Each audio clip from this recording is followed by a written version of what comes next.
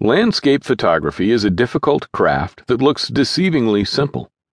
Often, photographers go out to shoot an image which, through their eye and lens, looks lush, verdant, pastoral, or otherwise entrancing, and come away wondering why the pictures are flat, devoid of life, or uninteresting.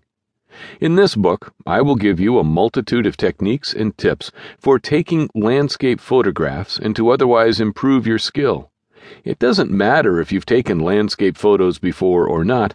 I feel confident that something here will help you to think of landscapes in a new way. One of the most important points of this book, which I will be reiterating constantly, is that you have to get into the habit of seeing.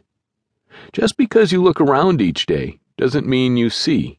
It is a skill that must be learned, but which is learned fluidly, intuitively, and through lots of practice. Seeing includes understanding and noticing things such as light conditions, composition, and the psychology of how colors affect the feel and tone of your image. The fun part is that once you've really learned to see, you will notice that everyone sees differently. Two different people can take a photo of the same landscape in the same spot at the same time of day, and these images, even before processing, will look completely different. Aside from this ability, which must be honed, you will also learn how to handle your camera better. For most people, this can be the most intimidating part about photography. I'm not going to overwhelm you with complicated equations or explanations. However, it is important that you know the basics of how to control your camera so that you spend less time fixing the photos after you take them.